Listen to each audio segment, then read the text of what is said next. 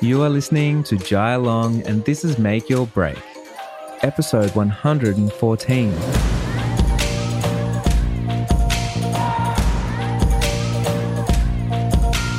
Hey, I have a very cool interview for you today. It's actually myself being interviewed by one of my staff members, Suraj.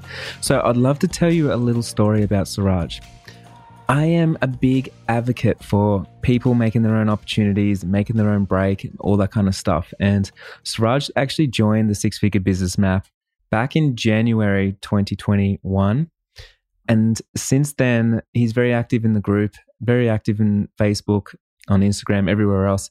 And he wrote me an email one day and he was just asking about, hey, what's the chances of coming down, meeting you, and just checking out the studio space and having a bit of a chat? So I replied to him saying, yeah, man, come down, let's do this. And he came in and he basically pitched to me how I could improve my business and what he could bring, what value he could bring to me, and how he would want to work with us, right? And I thought that was so courageous. Like, someone is come out and is, it's not actually very often that people actually come to me and ask me for a job. It's actually pretty rare. It's surprisingly rare. So when this guy came into my office and he gave me a few good ideas, but I was listening to the way that he was speaking and just seeing how ambitious this guy in front of me was and how he wanted to change his life. He wanted to get out of the job that he had at that moment, and he wanted to get into more of a creative space, and he was ready for some growth.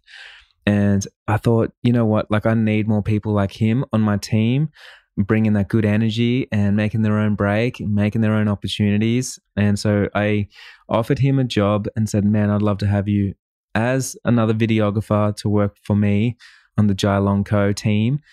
And what's interesting is I wasn't really looking for another videographer, and I don't know if I can afford another videographer or anything like that either. And I think when opportunities come that way, I always think about, like, I don't want to hold my business back. I don't want to be the funnel or the bottleneck that stops my business from growing because I stop opportunities because of things like maybe I can't afford it or maybe I don't need it and things like that. But I kind of seen this as a sign, as like, this is bigger than myself. This is someone that needs an opportunity because they're asking for it. And who am I to stop people, right? I've been given so many amazing opportunities throughout my life by so many people that have taken a chance on me. And so it's my way to give back to people that come out and put themselves out on a limb like he did. So I was very impressed. And I'm needless to say, it's been 6 weeks now that he's been working for us, and he's been a great part of the team. The team's growing. We also have another member, Taylor, joined this week as well. And the team's growing, and it's really fun to have a step out, I guess, of like full-time wedding photography where it's just basically myself and Morgan, and step more into the educational space and taking this more serious, taking this more full-time. Because I know so many people, we always say, like, we want to learn from someone that's full-time in their field, right? So a full-time wedding photographer. But what I realize is people say that, but they don't actually want that. They want a full-time coach. So someone that can actually dedicate time to them and their business and less about the coach and the coach's business. So without even realizing it, it's really what it is that we want. And I know for myself, it's what I want when I get a coach. I don't want a coach that's like full-time doing what they're doing. I want someone that's dedicated to my results, my success. And because I've been thinking about that more, I've been hiring more people in my business to make sure that we have all those resources. So we have Mel, which is a full-time copywriter and coach, and she's inside the course full-time. We have Morgan and Suraj, and they both do video and they're doing events and other things. And then we have Taylor full-time as well. So she is our customer happiness person, manager, and she's going to be doing all my PA tasks and looking after everybody inside the course to make sure that, things happen as quick as possible. So it frees me up as well to put more time into my course, more time into my students, and more time into their results instead of me doing admin work and doing things that I shouldn't be doing and doing the things that I need to be doing for the people that believe in myself and the business. So real interesting. I guess I'm just reflecting on this a little bit, but it's interesting how things are changing a little bit. And I think it's really feels like a right move for me to step into this role. and to help people get more success, because right now the community doesn't need to see more wedding photos from me, but they need to see more support for their business. And that's really where I shine. And it's where I need to put most of my attention right now. So yes, I've been scaling back on shooting full-time weddings. I've been shooting less and less, and I've definitely been going, and I am full-time business coach now. And I think that's just a beautiful thing. And for me, it's like the evolution of what I do. And I'm always making sure I do things that make me happy. And that's the most important thing, right? If you're feeling uninspired in your business, you need to change, and you need to change your goals, and you need to align yourself so you feel confident, you feel fulfilled and creative all the time. And I think it's so important that we get into that lane. So today's interview is all about money and pricing. Suraj is asking me some deeper questions today about money and our money mindset. And I really enjoyed talking to Suraj about this stuff. If you didn't know, this month I actually have a $9 workshop called Pricing with Purpose. Now, you're going to learn a lot from this. This is 3 days. And I wanted to do this because 2 reasons. One is it's $9, and I want you to join my higher ticket coaching courses after I get you some results, because people always say, like, I'd love to join, but I don't have money. And then so my solution is, well, let me get you some money then. So please come and join. It is going to over 3 days, and it's going to be a lot of fun, and it's going to be live so you can ask questions. And I want to step you through the process of working out all the things in your business, from money mindset to how do you approach a situation when someone's asking for a discount, to working out your taxes, working out if you should be paying yourself, working out your services, what your pricing should be, how to determine the market, and how to price your stuff so you book your dream clients. And it's so important. So if you head over to my website, jailong.co, you're going to see all the information right there. Seriously, join this thing. You can't afford not to. There will be a replay, but I've made it accessible to everybody, and I would love for you to be there. Join that Facebook group, and if you ever had any questions about pricing, I don't care if you make $50,000 a year or $500,000 a year, you're going to learn something. So that's really, really, really exciting. Other than that, I hope you enjoyed this interview and this slightly different podcast episode today. And I know there's a lot of value. And so if you do love it, definitely share it on Instagram at jailong.co, and you can tag myself and Suraj. And yeah, love to hear from you guys. Talk to you soon.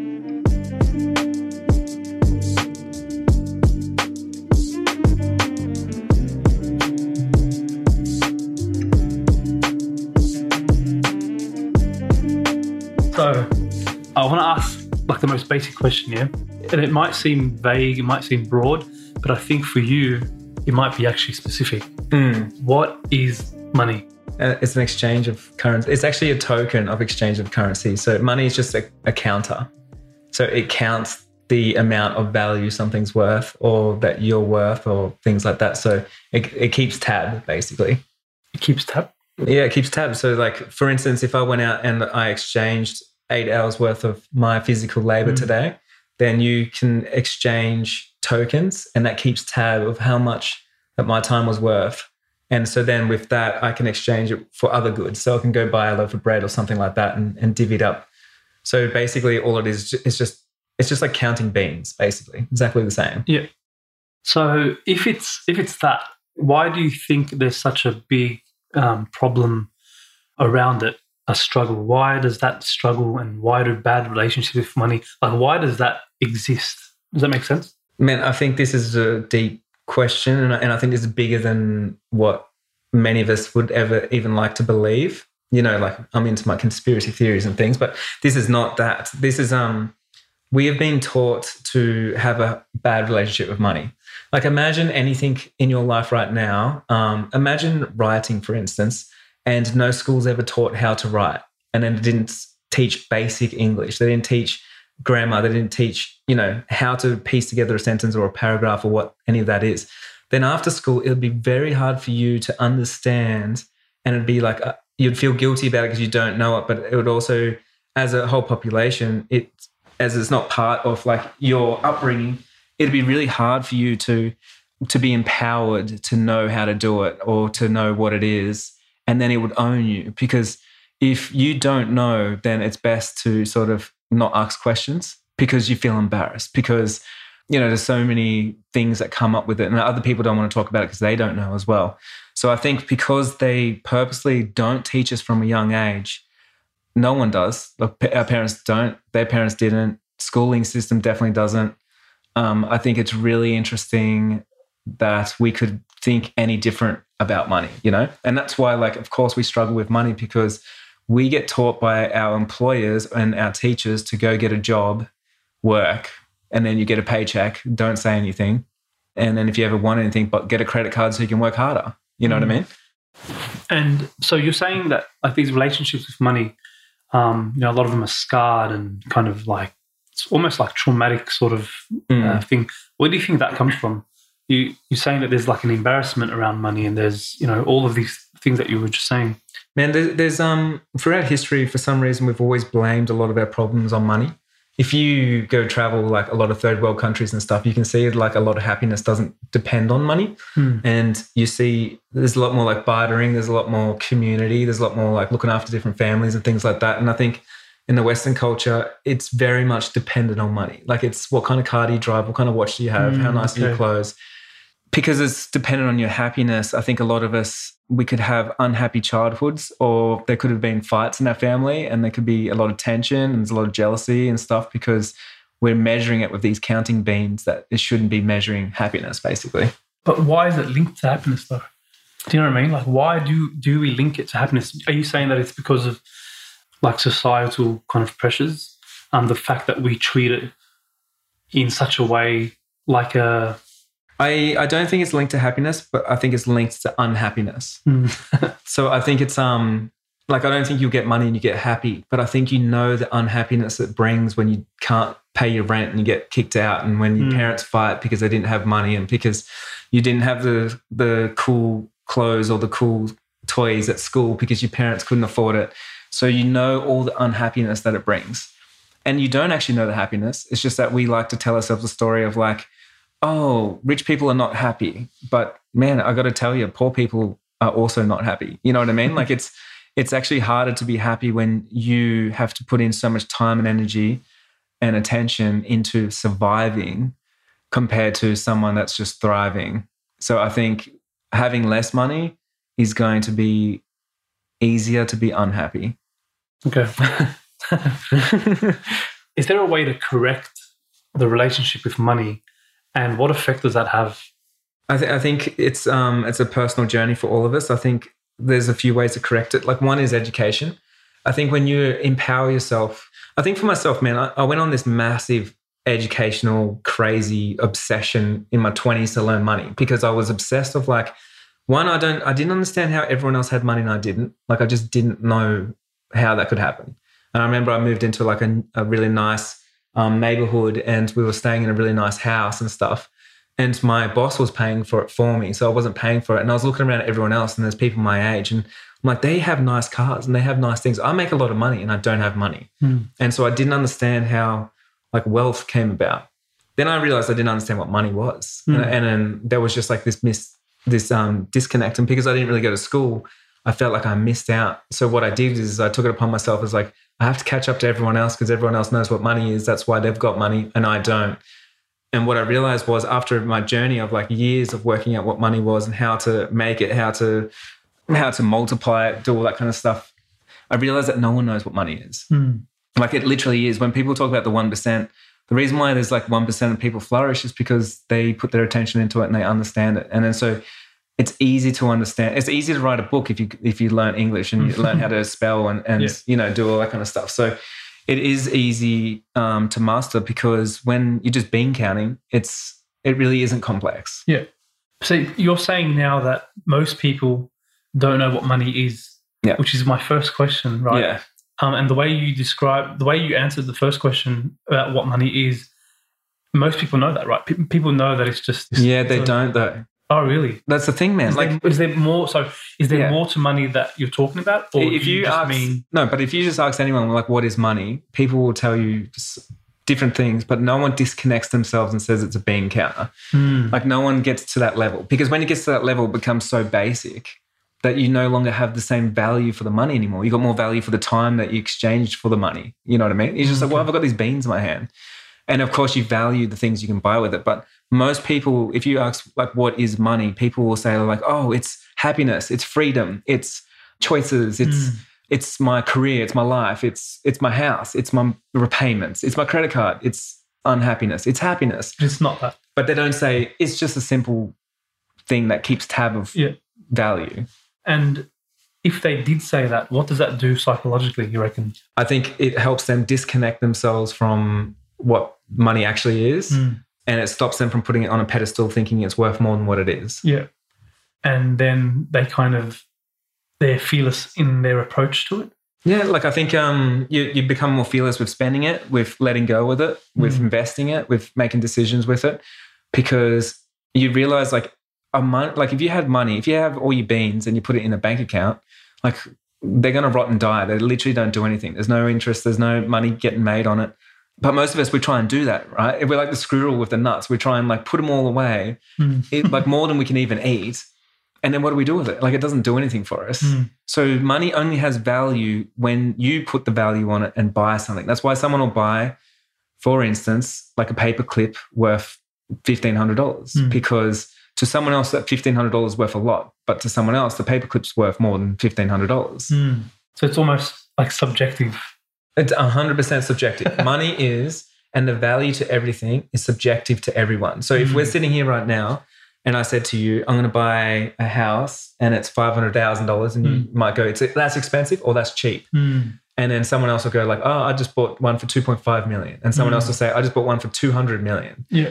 And it's hard to even, and a lot of people always say like with their prices, wedding photographers, for instance, they always say, I'm too expensive or people can't afford me and I'm feeling bad about my prices. But what they don't realize is like, that's subjective though. It's too expensive for you maybe, but is it too expensive for the person that's trying to spend that much money on photography or on that service? Yeah. Because you're the one making it too expensive for yourself. Does that make sense? Yeah. I think that does make sense because it's like, if I dig deep into like my pricing, like my wedding stuff and that, I believe that the price that I want is too much. And therefore I struggle to put it up to that price. Totally. But I know that others like are making that money, that it's like a very reasonable amount. But because in my heart, I believe that it's too much, there's this kind of lack of confidence actually. I feel like if I did have it at that price, that I wouldn't be confident enough to sell it at that price because I think it's too much. Well, I think it's interesting because when you realize it's subjective, just like art and just like anything else, it's no longer like a maths game where it's like that's actually how much that's worth, right? And I think that's really interesting because if you go in to sell anything, if I want to sell anything to someone, it's not about how much I want to charge, it's how much they are willing to pay. So then you change the game. So if I'm looking at you, Suraj, and we're sitting here together and I'm like, hey man, I want to sell you a course. What's your problems? And then you start telling me and I'm like, well, would you pay $10,000 for that? And you're like, well, no. And would you pay $8,000? $6,000. And then you're like, okay, yeah, I'll do that for that exchange of value. And then I could say like, cool. If I just said $6,000, like maybe you would have thought that was expensive, but now I worked out what you're willing to pay for the services. So I reverse engineered like the product, if that makes sense, or the actual exchange. So if for me, man, that course could be $100 or $6,000 and people all in between everyone's going to complain it's expensive. No matter if it's $100 or $6,000, there's always going to be people that think it's expensive and there's going to be people that think it's cheap. So if your dollar is exactly what it's worth, how can that ever happen? Yeah. That's so interesting because your course, for example, it's around the $2,000 mark. And I remember like for me, that was expensive. I'd never pay $2,000, to pay for anything. Like $100 for me, I've said this before to you, $150 for me for a course was like a lot. Yeah. $350, $500. There are some courses that are $500 from people that are freaking experts, man. And I just feel like, oh, no, it's too much. But for some reason, your course for $2,000, I bought. I don't know why. I can't remember how. It's all a blur, but I bought into it. And that's what I was talking about today when I sent you the video. When you spoke about money and you spoke about like the price of a dish, you put it into perspective. You put things into perspective. Like a dish that you pay $19 for isn't really expensive, whereas I've always considered $19 for a dish to be expensive. And you mentioned something about that. Can you? Yeah, it's like really interesting because we can think things are expensive and we usually sit there and we complain about things being expensive. A good example of this, and I always think about the exchange of energy that we have with the money, right? And if you got money, it's your obligation to make sure you spend the money because you want it out and giving opportunities to people. So for instance, like, and sorry to throw you under the bus here, Morgan, but Morgan and I, like, I have a belief of like, I'll get Uber Eats for lunch. And Morgan's like, I'll never pay for Uber Eats. Like, I'll go and walk down to the shop. But when I think about it, if he's walking to the shop, that's a half an hour walk for the price of $5 to go get the food. And I think about that. I'm like, half an hour, I can get a lot of work done. And I can give someone $5 to pedal their bike out to me. And then they have a job. And then it's a win-win situation. And so I literally think about the person that's delivering it. And I'm like, is that fair that someone's riding a bike out to me to make me have an extra half an hour in my day for $5? And I'm like, man, that is such a cheap deal. Yeah. Like, I can't believe how cheap it is. And when I think about it, when someone complains how expensive delivery is, I'm like, it's so cheap though. You know, I don't even have to get out and walk around. So with a meal, if I go in and get a meal, man, and then like I don't care if it's, you know, if it's $5 or $50, I never complain thinking it's expensive because I think about the chef that had to do an apprenticeship and he had to hustle his way up, the person that had to get a loan out to get the building, buy all the cutlery, the staff that had to wait on me, the staff that has to clean up after me, the food that had to get farmed in Brazil and Mexico and Norway and all around the world. And then next gets shipped to me, refrigerated all the way.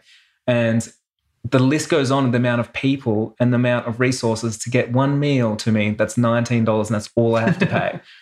You know what I mean? Like, so then it like blows my mind. Like if I'm sitting there and I feel like it's like, you got to have gratitude. Because if I'm sitting there with a bunch of people and when I see people complaining, I see them complaining because they're not thankful for what they have. Because if I'm going like $19, I'm like, thank you for giving me this service to pay you $19 so you could make this food for me. Like, that's incredible. You should be charging me $50 because I'm like, that's, you know, and I'll give a tip because I'm like, even if I got no money, like I still feel like that because I'm like, man, this is if we're talking about an exchange of value, like I'm getting the better end of the deal. Yeah, for sure. So many things to talk about, like from what you just said. One of them is gratitude, and I want to go back to that. But what's interesting is the value part of it, where it's someone to like ride their bike or to drive their car to you, drop it off, call you to find out where you are exactly, wait downstairs in the cold for you to just walk down, pick up your food and come back upstairs for $5. I know, exactly. It's almost laughable because it's like... It is laughable, yeah, sorry. Yeah. Well, it is. It's like some of us complain that it's too expensive, but it's like laughable of how much you get for it. Yeah. You know? So changing the way you think about that, like just that, and saying, okay, that's actually, it is cheap. Mm-hmm. What do you think that does to, because you're talking about money being energy and stuff like that. What do you think that does to the energy or to the relationship, that whole thing with the person and money when they start thinking like that? I think when you understand the value transition, you also can reverse engineer it and you start understanding the value you have. Because like if I was, for instance, riding the Uber bike to bring the food, I'm like $5, I'm pedaling and I think about all the work that I'm doing for it. And then I'm like, I feel like I should be charging $15 for this, you know? And so then I would shy away from having that job and I'll start valuing myself higher. And then I'll start thinking about like, what would it be worth for me to show up somewhere to do whatever it is that I need to do for that exchange of the money that I feel like that I deserve, if that makes sense. Yeah. You know, because like, and when I say deserve, I don't mean like I'm entitled, but I'm saying like deserve because I am selling my time. Yeah. And my time, and I've said this to Morgan before, it's like, man, you're like, I'm so thankful for all you guys working for me because the exchange is unfair. I give money, you give time. Time's worth more. It doesn't matter who you are. The fact that I can buy people's time, in my mind, blows my mind. Where most people go, they see employees as liabilities. Like, look at all these people sitting there. Wow. It's like all this money's going. And I see it's like, look at all these people that are dedicating their time towards a goal, like my common goal. And all I have to do is exchange some money. Like that to me blows my mind. Like it makes no sense. And that's why I think you got to pay people fairly. And that's why I think it's like as an employer, you have so much gratitude for having people show up and work for you. Like it's crazy. Their talents, their university degree, their life experience, then their time away from their family. And And then it's that person to value themselves to say, like, I'm willing to leave my family for 40 hours a week and the commute to make this happen because I believe I'm getting something else in exchange, not just money, but something else. And that's what we want. We want fulfillment in some way, you know? The gratitude part is so interesting to me, man, because I feel like every person that I know that has money is super grateful, and they talk about gratitude. And even the people that are on like social media, like, you know, Gary Vee, of course, is always talking about gratitude. And with what you're saying now, I just wanted to ask, actually, do you always feel that way towards your employees? Do you always feel gratitude? Does that thought ever slip into your mind where you're like, where it's reversed, where they're not putting in the work, or where you don't feel grateful, where you feel angry or something like that? No, I always feel gratitude for sure. And if something is not working, I always take it upon myself as my fault because I'm the leader. And so if someone's not feeling inspired, if someone's feeling undervalued, if someone's not feeling heard, if someone's feeling like whatever it is, I have to put it down to like, well, it's not their fault, because if they had purpose and fulfillment and happiness, I know people will just work and work and work. Yeah, I do it. they bust their You know ass, what I mean? yeah. I bust my ass all the time. Yeah. Like I'll be in there on Sunday night just like doing my thing. And I'm not thinking, oh, I need pay rise, someone should be paying me. I'm thinking, man, I'm making a difference. That's what I'm thinking, you know? So if I don't bring something else to the table for my business, it can't just be money. Because if I just brought money, you could get a job anywhere doing anything. But the reason why anyone wants to come and work for me is because there might be something else. And it could be association, it could be inspiration, motivation, it could be a new skill. And those things are worth more. And so the people that come and work for me usually are seeking out those things.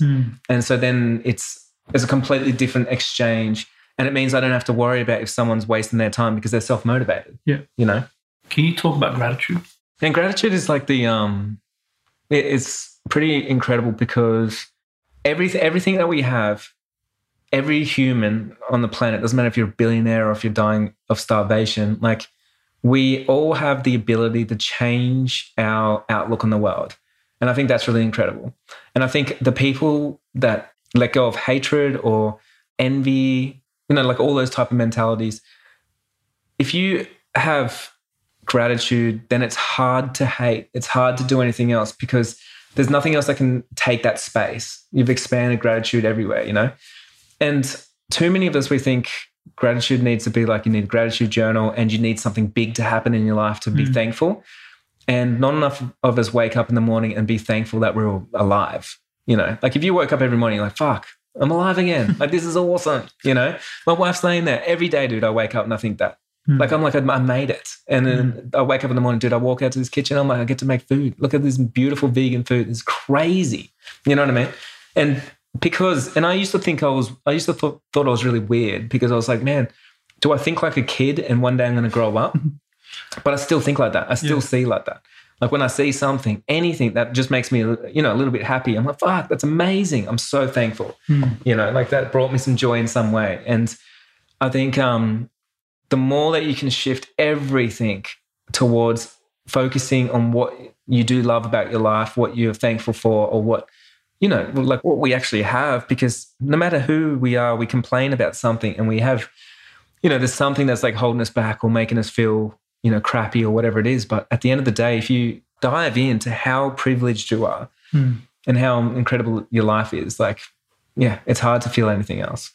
But we still do, right? We still do. Some of us, yeah, of course, still do feel other things. Yeah, and like it's like having like gratitude and stuff. And like gratitude is different to happiness as well. You know, you can be thankful and also not happy. And I think it's not about like forcing it, because if you force it, it's just not going to be that. You're going to be more miserable. You know, like fuck you, Jai, for even saying that. You know, but actually having that intention of like training yourself to, you know, look at the things that you're thankful for. I think you can't really disingenuinely enjoy that, you know? Yeah. So it is something that you train. Yeah. How do you train it? You know, for me, it's like all about perspective. Like it was, you know, growing up like housing commission, things like that. Man, like I've always had a lot of gratitude, right? So some of my early memories, massively early memories that I just love is like, like my mum went to buy me a bike one time, and we used to get our bikes from the garbage tip, and then I'd make my own bikes, and that's just how it was. Like, and I'm not complaining about that. Like, I loved those bikes. Like when I scored a good bike, you know, would paint the thing, make it awesome. And I remember one day my mum was like, I want to buy you a brand new bike. And I was like, Mum, you don't need to do that. Like, I've got bikes, lots of them, lots of parts everywhere, all over the yard. And she was like, no, we're going to do it. Like, we're going to go into town, get this bike. So we went into town, and I remember this bike was $100. And this is like in the 90s. $100 is a lot of money, right? And I remember Mum going, oh, okay, so it's $100. She's like, can I get it on a 12-month like lay-by payment plan? And the guy's like, yeah, that's fine. She's like, each paycheck I'll come in, I'll drop off $5 or whatever. And so for a year, I was waiting for that bike, and I was like, man, this is amazing. But for a year, I felt so guilty because I seen Mum putting in the money, and I was like, the bike's not worth it. You know, like I'm so thankful that my mum is so happy to do that, but I'm thankful for the bike that I have. And so I used to think about like how the bike wouldn't bring me any more happiness because I was already so thankful that I had everything. Yeah. And then she did that again when I was 17. Like when I was 17 years old, I think I was turning 18, and she went and bought this really nice guitar, put on lay-by for the whole year. I had a job. I didn't want my mum to do that, and I didn't accept the present.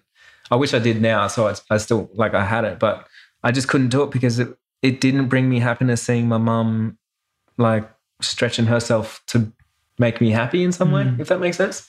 So, yeah, I mean, I guess, like, because I always had that empathy for, like, my parents. They never had money and stuff. I was always thankful for the stuff that I had, and I never wanted anything more. Yeah. I was going to ask you if you were always grateful, but that answers that. Yeah. It's such a bizarre kind of abstract concept that being grateful gets you money, increases your income sort of thing.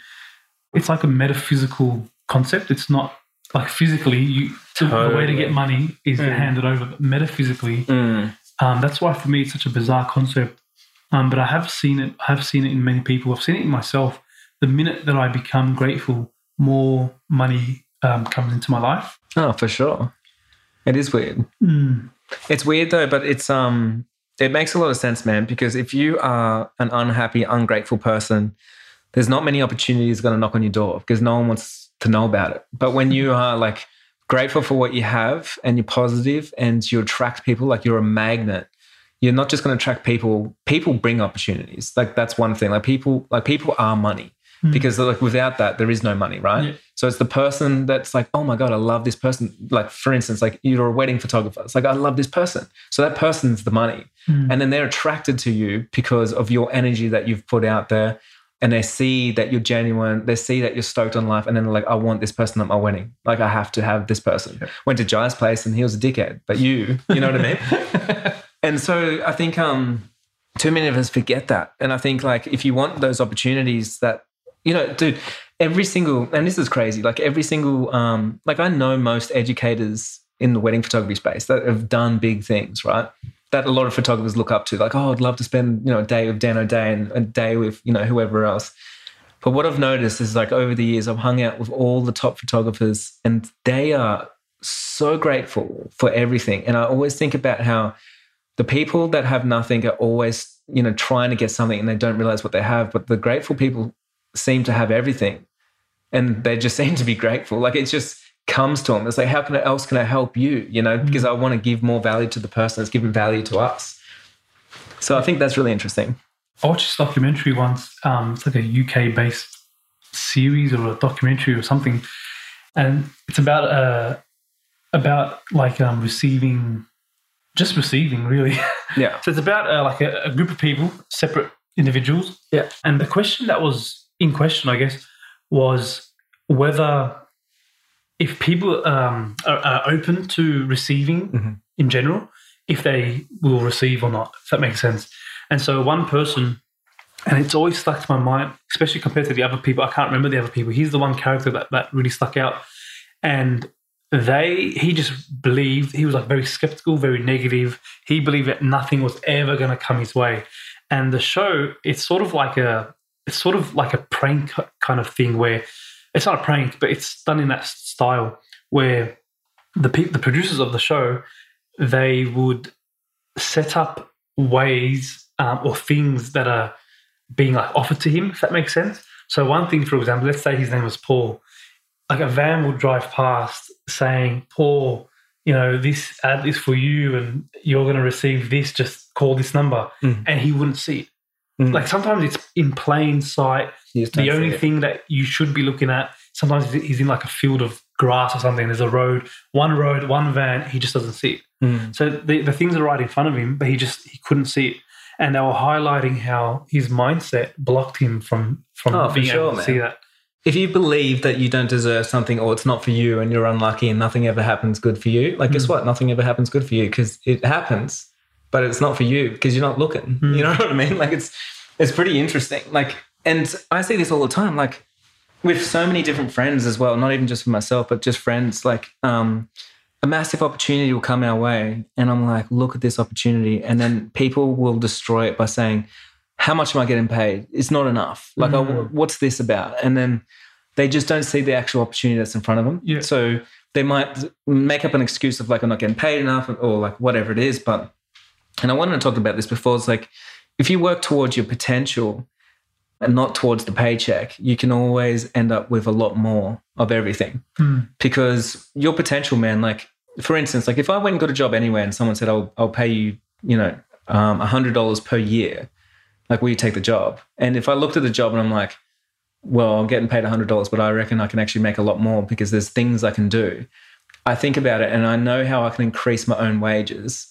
So I could take the job and I guarantee I'll probably be on $200,000 a year because I'll do things like I'll walk in and I'll start solving problems. I know what problems are like the thing that gives me money. So imagine if he's paying me $100 and I'm walking in, I'm not getting paid every day. And then I said, hey, so I did some research and it turns out if I changed your toilet paper supplier and I changed all the globes in the lights and I switched heater manufacturers, you're going to save $300,000 this year. Hey, and if we do it, I can install it all for you so it won't cost you any labor costs, but let's go harvesting the profit.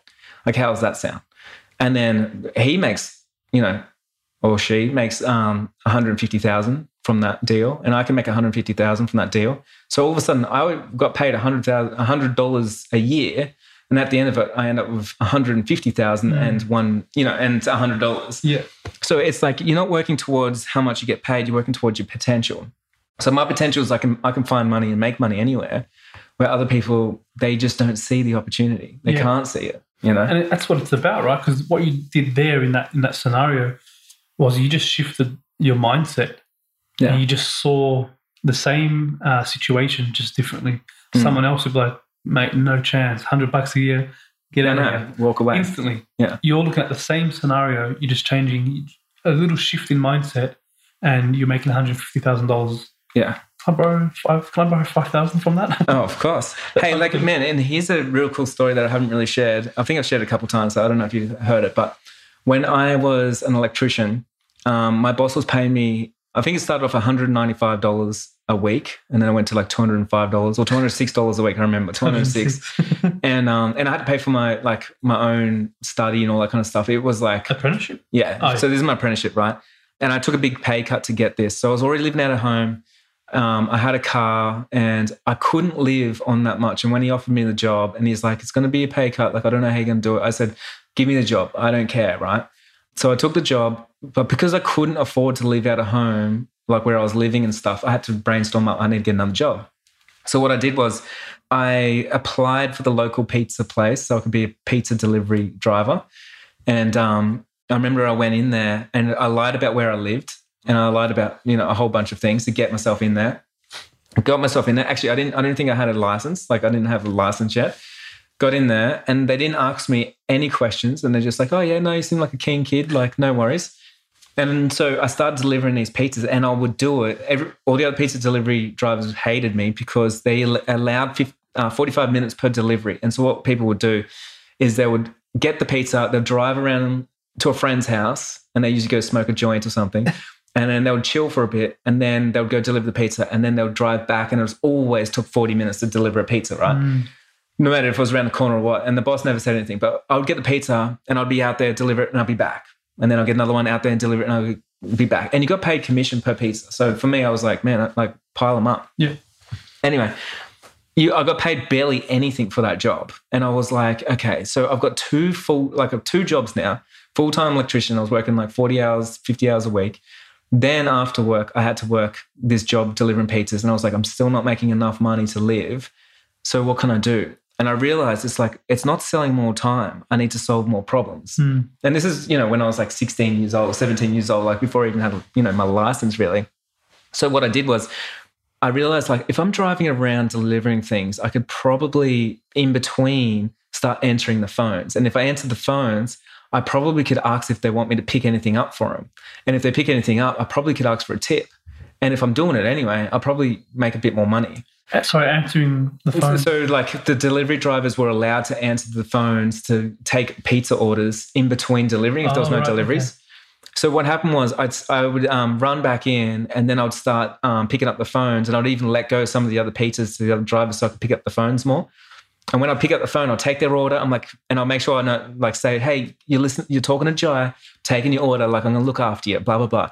Then at the end of it, I'd always say that. You'd say, I'm looking after you. Yeah. So, and at the end of it, the customer would say like, oh, so that's all I want. And I'm like, is there anything else you need? Like I'm going past, I can pick you up a beer, I can pick you up cigarettes, I can pick you up milk.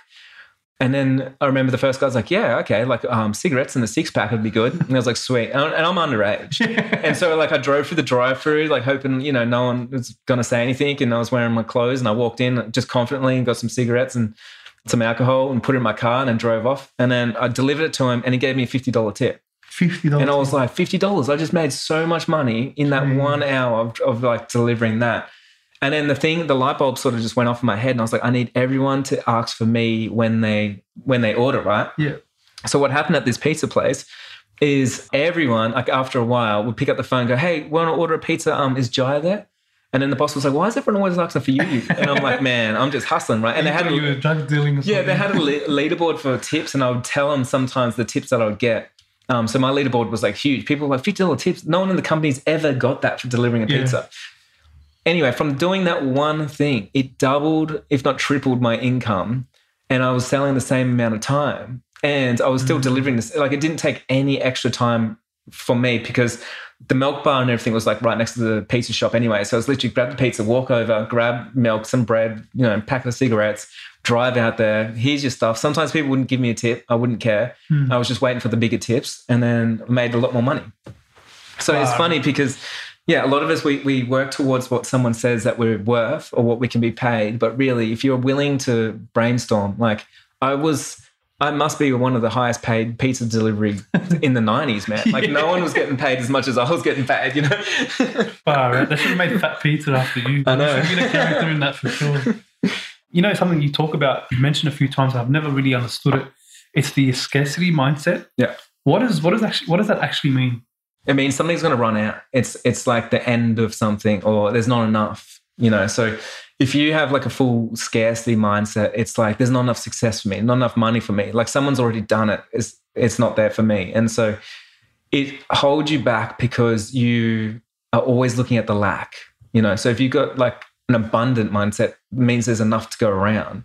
So scarcity mindset is a simple analogy is like if we were sitting at a dinner table and one person with a scarcity mindset was like, fuck, I better eat all the pizza before everyone else eats it all because, I'm not going to be full. But someone with an abundant mindset will let everyone eat first because they're like, well, plenty to go around and we can make more and we can buy more, so it's all good.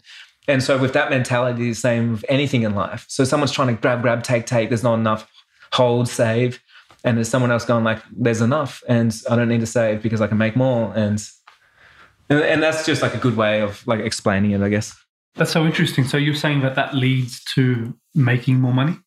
Scarcity? No, the abundance mindset. Oh, abundance for sure. So the more that you pick, it's abundant for you, It might not be abundant for someone else, but I mean, here's a good point. Like when COVID hit and then everyone's like, shit, our businesses are going and like everyone's struggling. I'm like, but I'm not struggling. I don't want to say that, but I'm not struggling. And it's like, why? It's because I have the abundance that I'm like, there's always enough and there's always more. There's more everywhere, And so I never see it's going to run out. I only see that like what my problem is like the scarcity mindset is I don't have enough time.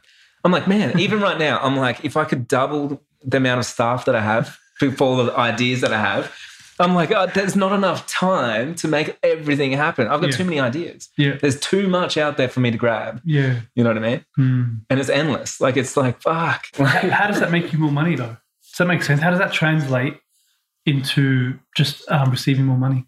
Well, for one, you allow it into your life. Like, you're no longer hanging on. For two, you make different decisions. Yeah. So a decision, for instance, like someone with abundant mindset that's sitting there and lets everyone else eat first and helps someone else out. The person next to them might say, hey, we should do a deal together. And then the other person that's like trying to take everything is like, nah, I'm all good with that. You know, I'm not keen on that. But so again, it's like a metaphysical kind of concept. Yeah. Regarding money. Man, the more abundant your mindset is, the richer you'll get. Because, for instance, if you make $100 and you have scarcity mindset, you're going to be too scared to lose the 100. But someone with an abundant mindset is going to be more eager to make 200. And then when someone makes $1,000, someone with a scarcity mindset is going to try and save the 1,000, where someone with abundant mindset is going to try and double the 1,000. Yeah. And then when you get to $1 million, someone with scarcity mindset is going to save the $1 million. They don't want to lose $1 million. Yeah. But someone with an abundant mindset is going to double, triple the $1 million. Yeah. And it keeps going. So when you have someone like, you know, someone huge like Elon Musk, for instance, where he's got, you know, thousands of employees and thousands going on, like, it all started by one small idea and it just kept trading his way up because he had that relationship with money.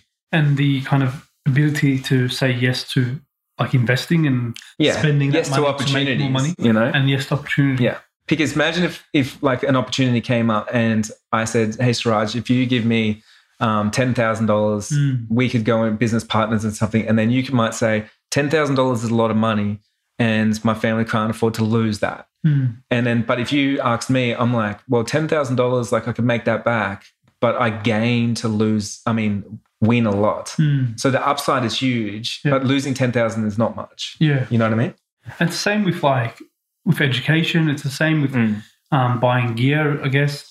For a long time, I thought, you know, try to find the cheapest, best quality camera. Like try to find that kind of balance. Yeah. Instead of saying, no, man, just here's $2,000, $2,500, just go buy what you need and start using it to make money. Yeah. And once I switched that, it kind of, I was able to go out and comfortably, without fear, buy what I needed and then use that to make money. And I feel like what's happening inside me internally is that I'm losing this sort of anxiousness. There's this anxiety that gratitude kills and that the abundance mindset kills, that kind of blocks you from going out and making money, I guess, or from what I'm hearing at least, and from what I'm learning from people like you and others, I guess. Oh, totally. So what would you say for others, with everything that we've just spoken about, what do you think the first step for others is towards shifting their mindset and making more money? They need to get out of the black and white and they need to get into the grey. Like too many people with everything, right? It's like my way is the right way. You're vax, you're anti-vax, you're pro-COVID, you're anti-COVID, you're left, you're right. Yeah, you're left, you're right. Like too many of us, we get stuck, and that's a fixed mindset. So if you're fixed on like your way is the right way because of whatever reason, and for a good example of this, man, it's like if someone wants to challenge me about like even all my beliefs and stuff, like it's the best thing ever because I'm like, well, I'm open to growth. Like let's evolve this thing, right? I'm not saying my mindset's the best. I'm always working on it, but it's like what I welcome in. Where most people don't welcome that, they see it's a challenge. And it's like, oh, you're challenging my beliefs. So I don't believe in what you believe and I believe you're wrong. And I think it creates a lot of divide, a lot of hatred when it's the unknown. And I think more people need to step into the grey and realize like, hey, your beliefs on money and on everything, on your mindset might not be 100% true. And it's time to open up and maybe seek a new mentor or a new coach. And I'm not talking about paid mentors and coaches. I'm talking about someone in your life that you've seen do well, and ask them like, you know, what is it that's changed the game for you? Because you can read quotes on Instagram and all that kind of stuff all day long, but talking to someone that's actually done it, you're going to feel their energy and you're going to see the authenticity of them showing up the way that they did. And chances are, talking to those people, they will have a more flexible mindset because they are ready to listen to you and your belief on why it's not happening or why it's wrong or like whatever it is. So step into the grey and not being fixed. Yeah. What else? Anything else? To making a lot of money? To shift their mindset, and of course, to make more money. In order to make more money.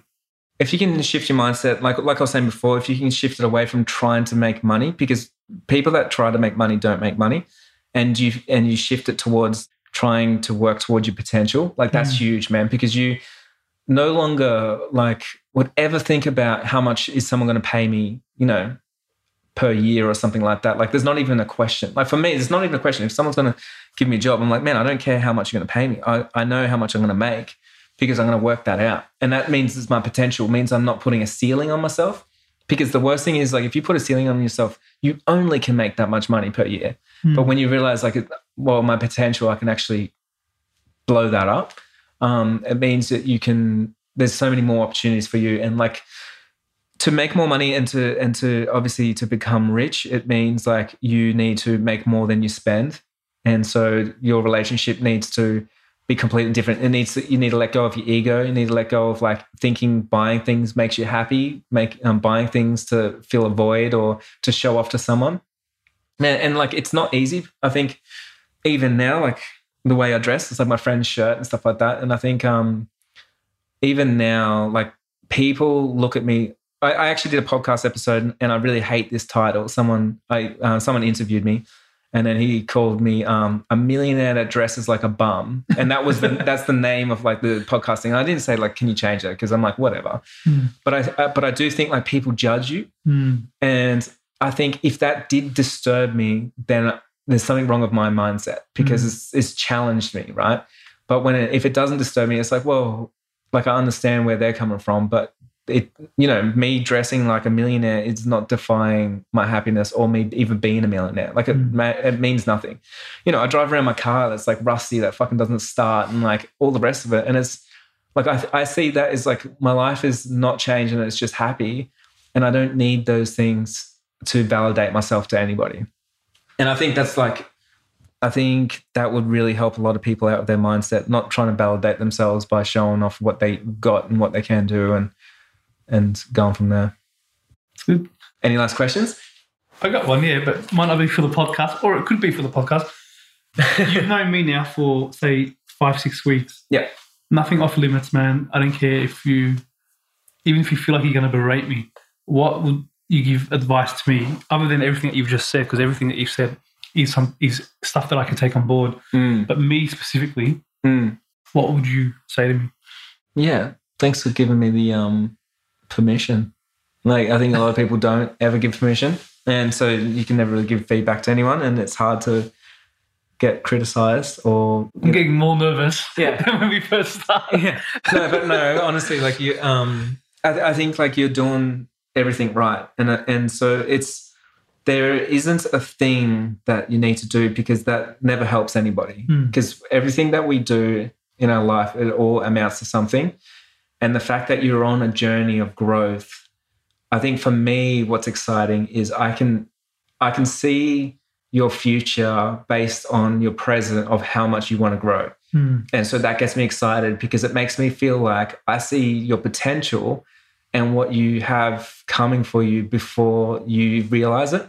Does that make sense? Yeah. And so that makes me really excited, because I feel like you're on the right path. I think that's probably why you're there working for me. Like you made your own opportunity. You came in, told me how you're going to solve some problems. And then I was like, well, I can't not give this guy a job, because that's just how it is, So I think with that, like I like how you always asking questions and you're always challenging things. I think the people that think for themselves and they challenge what is expected and what's normal, they end up winning the game, because you're stepping out of line and you're creating something for yourself. And it's really interesting, man. Like all this stuff, and I know this sounds like so wishy-washy, but like people making a lot of money and doing that kind of stuff, it's really no mystery. It's really weird that it's no mystery, but no one does it. Yeah.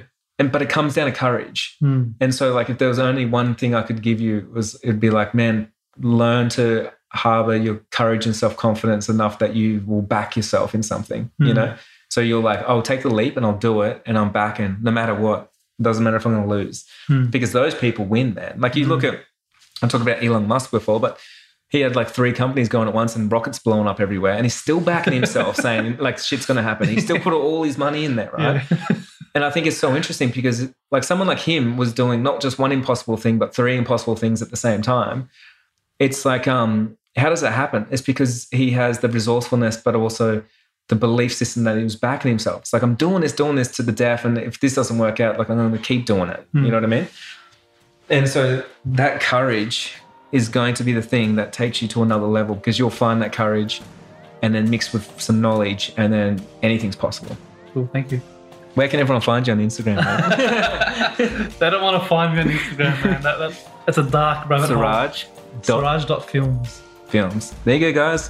Thanks, man. Thanks for thank you. I appreciate it. Interviewing me and having a chat. And that was fun. Yeah, it was really fun.